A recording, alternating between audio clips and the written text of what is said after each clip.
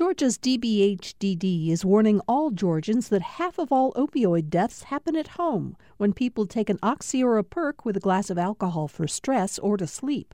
Learn more about protecting families from opioid overdoses at opioidresponse.info. This is Georgia Today. I'm Steve Fennessy. It's Friday, December 25th, 2020. Merry Christmas and Happy Holidays. For 4 decades, Jim Galloway has been on the front lines of some of the biggest political stories in the South. The new flag does not, however, value one Georgian's heritage over another. Hard work is in our bones, and we have proven this every single day, Georgia. With doors knocked, with calls made, with miles traveled.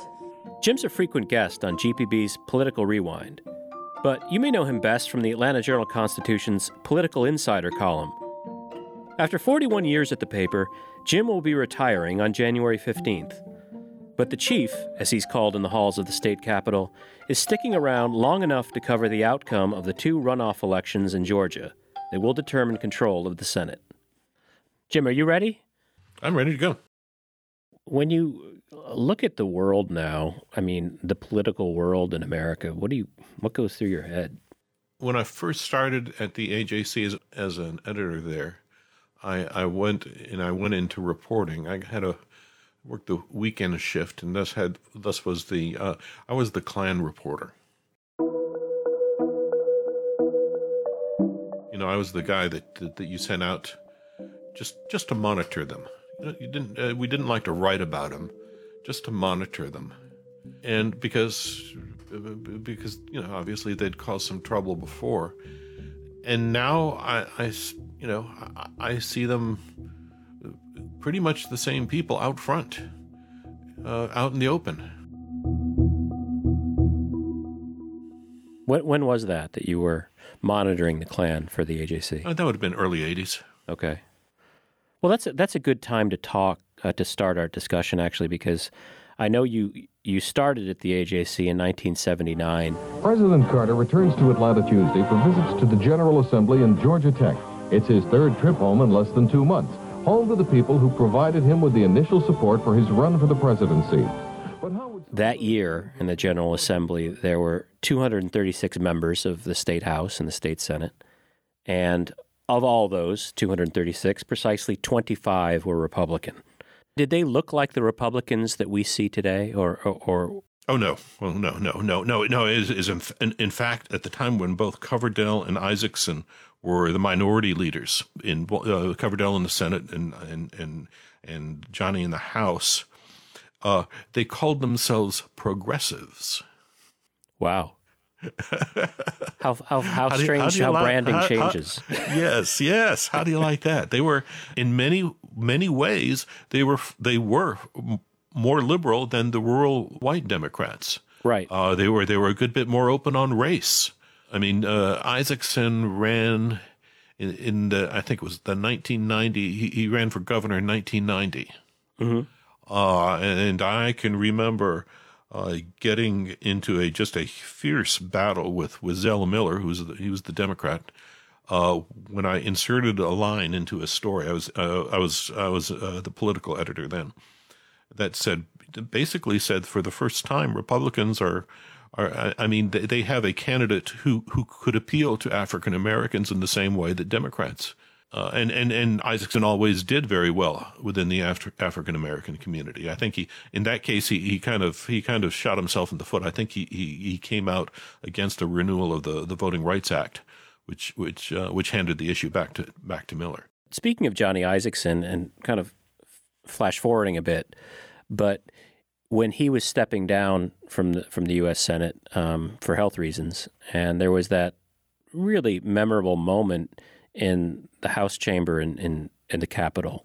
You have been very good to the people of the state of Georgia, and I'm lucky enough and just blessed really to call you a friend and a brother. Thank you so much. John Lewis said, "I'm going to come over to you, brother." I will come over to meet you, brother. Moments like that didn't used to be so unique, but they are now. They were rare then, and they're almost impossible now. I mean, especially if you look at what's going on between Kelly Loeffler and Raphael Warnock in the U.S. Senate race. That contest is going to set back Republicans for a good while, as far as it comes to expanding their base beyond white voters. So, just a little history lesson for us. What explains the Democratic domination in Georgia in 1979 when you joined the AJC? That was largely Jimmy Carter's doing. No poor, rural, weak, or black person should ever have to bear the additional burden of being deprived of the opportunity of an education, a job, or simple justice.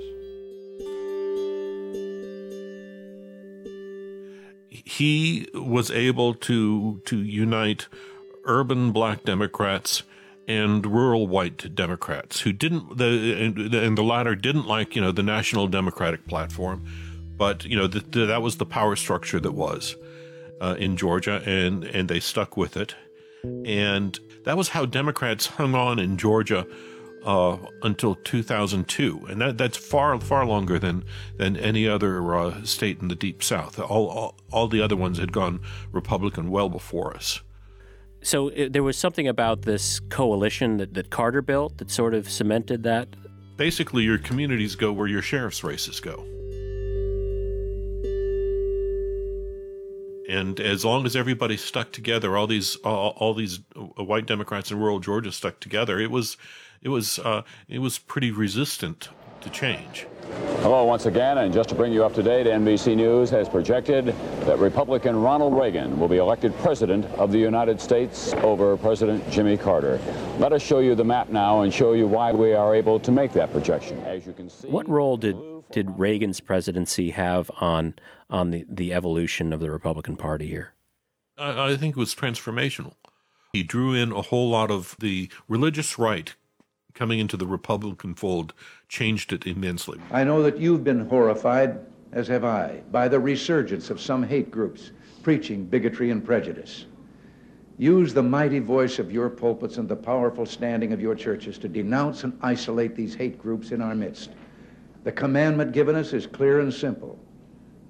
Thou shalt love thy neighbor as thyself. The other part that Reagan brought was the optimism. That to me is one of the defining, just what makes Donald Trump so strange, in that no one would call him an optimist. Nobody, there was no morning in America. Just the pessimism that has befallen the Republican Party, I think, is just light years away from what happened when Reagan came in. You did have these terrible fights on the Republican side over who would take control of the party. Figures like Sadie Fields, who ran the Christian Coalition here. They had a very good couple decades that hit the high water mark probably in 2004, when Georgia put in the state constitutional ban on same-sex marriage. It has been downhill for social conservatives since then, I think, in terms of influence at the state capitol. Well, what was it about the National Democratic Party platform that rural white Georgians did not find favor? Civil rights. That's kind of the theme that goes through most of Southern politics for the last, good Lord, forever.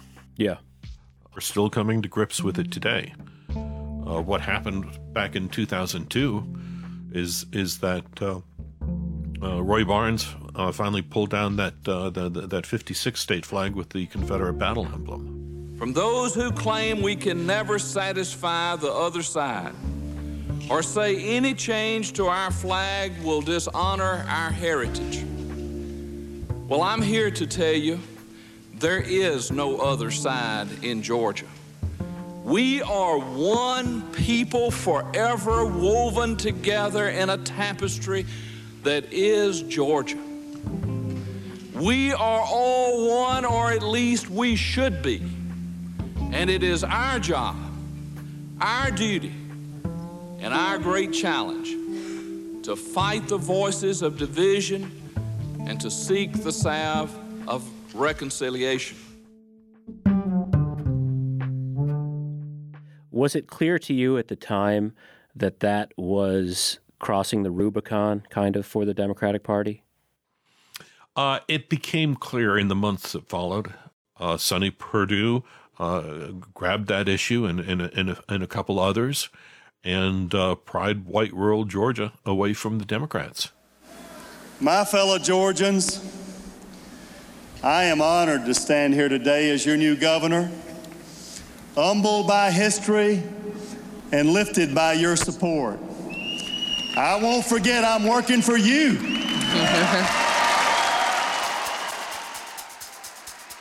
Their alliance was cemented for the next 20 years, which is rural Georgia and suburban Georgia.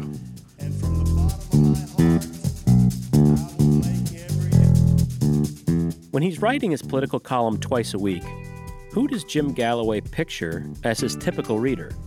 This is Georgia Today.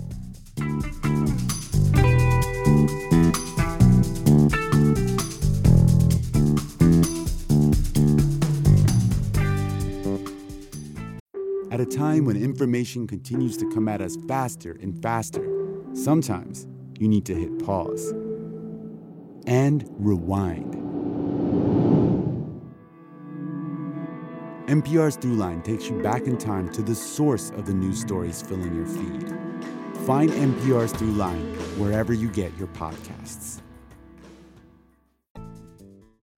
This is Georgia Today. I'm Steve Fennessy. I'm speaking with political columnist Jim Galloway, who retires next month after more than 40 years with the Atlanta Journal-Constitution. We're talking a lot about politics, but in terms of your career, I understand that in the late 80s, you had your eye on a different kind of role at the paper.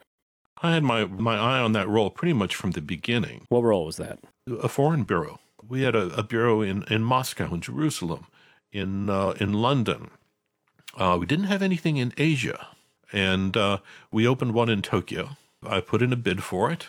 Bill Kovach was the editor. He said, no, we've got the DNC coming to Atlanta in 88, so please hold off. We'll do something with you later. So the year after that, just months after that, actually, I got a Knight Wallace Fellowship for the University of Michigan. Took the family, spent a year studying Chinese, philosophy, language, economics. Ended up kind of going to China on a scouting mission for a bureau back in the spring of 89. And, of course, that's when Tiananmen Square happened. This is the CBS Evening News. Dan Rather reporting. Good evening. It is morning now, Monday, in Beijing, a city under siege by China's own Liberation Army. Gunfire is still being heard in the streets of Beijing, but in many places, a general eerie, uneasy quiet prevails. I was on Tiananmen Square the night the tanks came.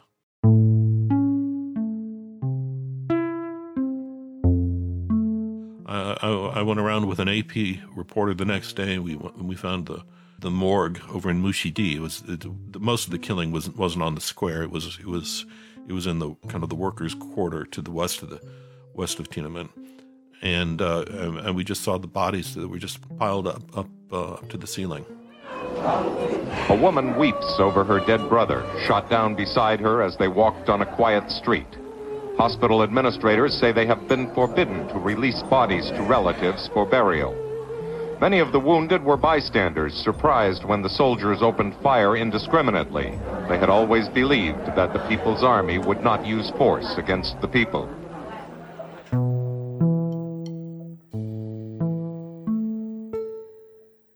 You were there initially, or ostensibly, to establish or look into establishing a bureau for Cox specifically in Beijing, and it just happened to be at the same time as the June 4th Tiananmen uprising in 1989. In 1989, and which coincided with one of the first big newspaper recessions. So the decision was made after the uprising that we want to stay away from that as a bureau because of the uprising? Or? They couldn't afford a bureau there. How much of a disappointment was that to you? I had spent the better part of 2 years preparing. Mm-hmm. But it sent me into another direction. Those bureaus, we don't have any bureaus now. Yeah. The Moscow is gone. Jerusalem is gone. London is gone. Those days are over. So I wouldn't have fared very well in any case there. It kind of pointed me to hometown politics, which is the lifeblood of the paper. And that's, as an occupational decision, that was probably the right one to make. What is it about the column format that appealed to you? There's something that we call, and I don't know if it exists in radio, but in newspapers we call it a voice.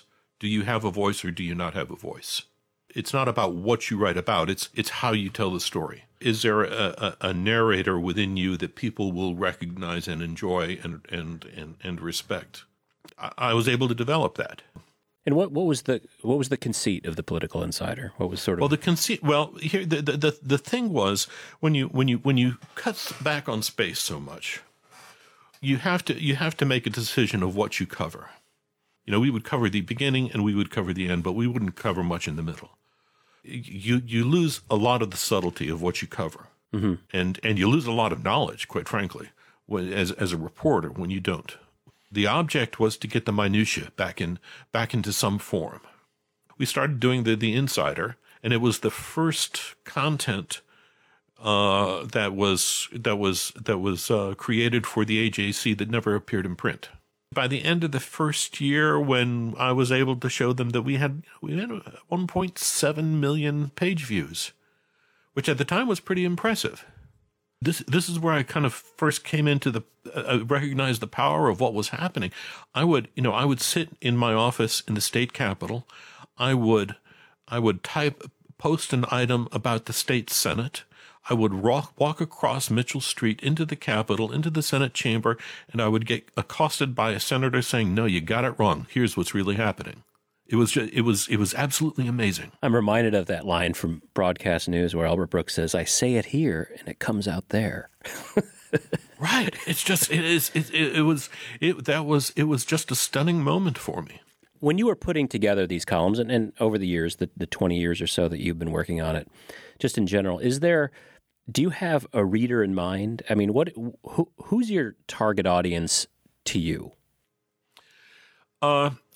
If I had a specific reader in mind, it would be the Republican who is getting uncomfortable with where his or her party is going. And why is that? Because my deepest fear about Georgia politics is that it would be completely defined by race. That the Republican Party would be the party of whites, the Democratic Party would be the party of blacks. Mm-hmm. So that was always my greatest fear. And it's one of the most important things that I think that Stacey Abrams has been able to accomplish. We may come from different sides of the political aisle, but our joint commitment to the ideals of this nation cannot be negotiable. Our most urgent work is to realize Americans' dreams of today and tomorrow, to carve a path to independence and prosperity that can last a lifetime. She and other Democrats have been able to kind of recreate a different alliance. They've been able to recreate a union of suburban Democrats and urban Democrats. It's biracial, it's multiracial now, and that's a good sign. And ultimately, Republicans are going to be forced to go in that direction unless they want to become a permanent minority party in Georgia. Well, when you talk about voice and you talk about your target audience as you're putting together a column, I want to bring up a specific example and see if this is what you mean. And I'm thinking specifically of a column you wrote on December 1st of this year, in which you were talking about Kelly Loeffler and Doug Collins, who was politicking for her in regards to Raphael Warnock, who, of course, is the pastor of Ebenezer Baptist Church, where you quote Collins saying, "There is no such thing as a pro-choice pastor. What you have is a lie from the bed of hell. It is time to send it back to Ebenezer Baptist Church," unquote.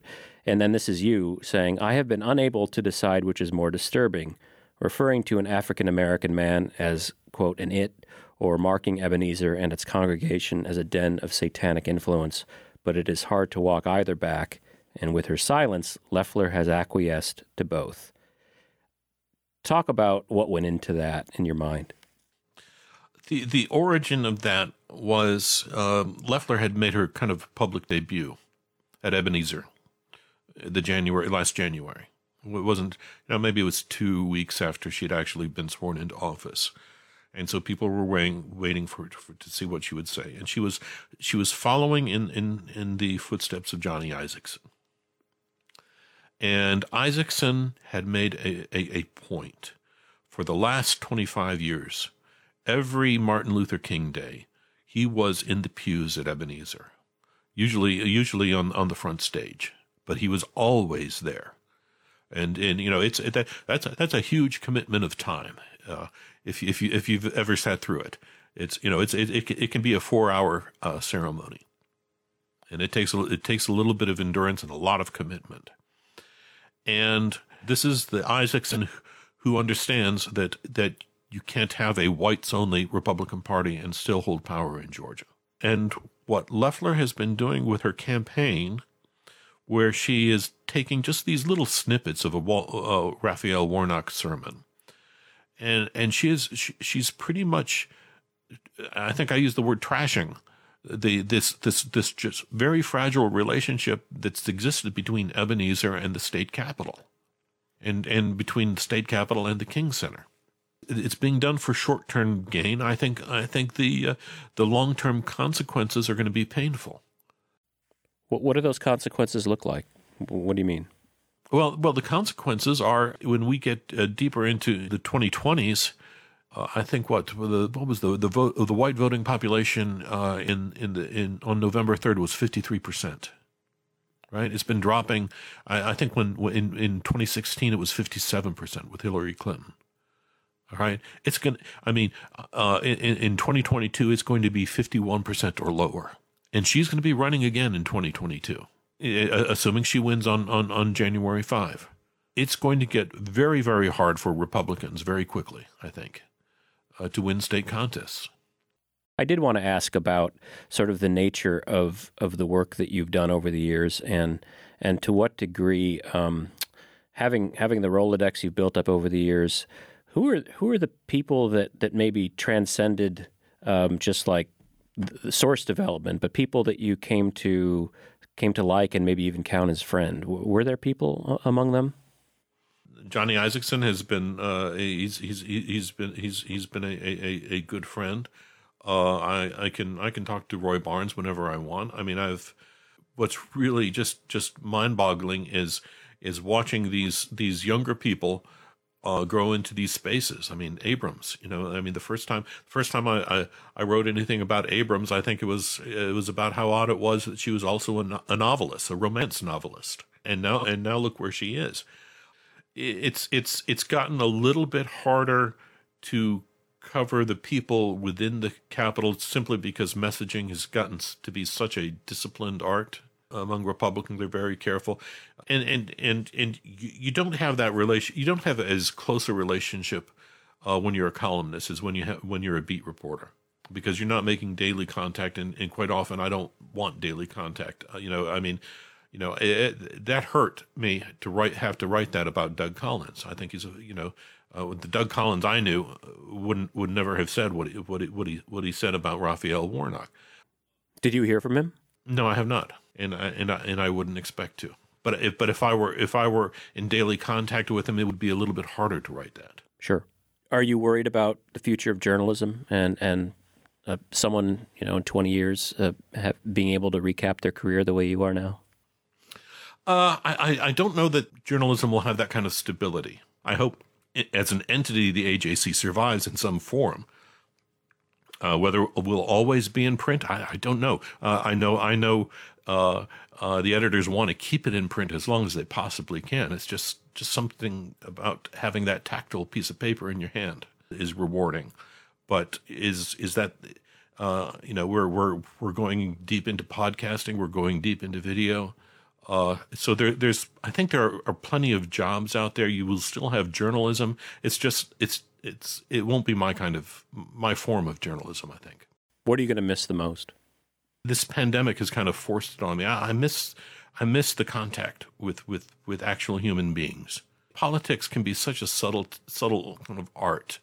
You could sit in the House gallery in the state capitol, and you can watch David Ralston and Stacey Abrams, when she was in the legislature, go at each other. But if you looked real hard, you could see their smiles, you know? You know, this wasn't personal. There was a little bit of detachment, and they understood that. With everybody's masking up, you can't see somebody's face. I've gone through 40 years as a journalist, half deaf, and you know, until March, I didn't quite realize how much I depended on lip reading to make sure I understood what people were saying. So, I mean, it's just I will miss the personal contact, I think, and being able to read the body language. And there's a saying in politics that never speak if you can wink, never wink if you can just raise your finger, and never raise your finger if you don't have to. With the runoff coming January 5th, what is the outcome of that kind of spell for the political climate in Georgia? I think either both Republicans will win or both Democrats will win. I'm not anticipating a split ticket. If Republicans win, I think they're going to have to do some very deep soul searching about 2022. If Democrats win, it's really going to make this redistricting special session that we're going to go through in probably the latter part of this year. It's going to make that a very, very bitter process, because Republicans are going to do what Democrats did in 2001. They're going to use every tool in the book to make sure that they hold on to power. That's how it works here. Our thanks to AJC political columnist Jim Galloway, who retires next month. But he'll continue to be an occasional guest on GPB's Political Rewind. After our conversation, Jim was off to work on one of his retirement projects, carving a wooden lectern for his daughter, who's a teacher. Oh yeah. I've got a whole wood shop full of tools that I haven't used well enough or often enough. I'm Steve Fennessy. This is Georgia Today, a production of Georgia Public Broadcasting. You can subscribe to our show anywhere you get podcasts. Please leave us a rating and review on Apple. Our producer is Sean Powers. Eva Rothenberg is our intern. Thanks for listening. We'll see you in a couple weeks. Happy New Year and good riddance 2020.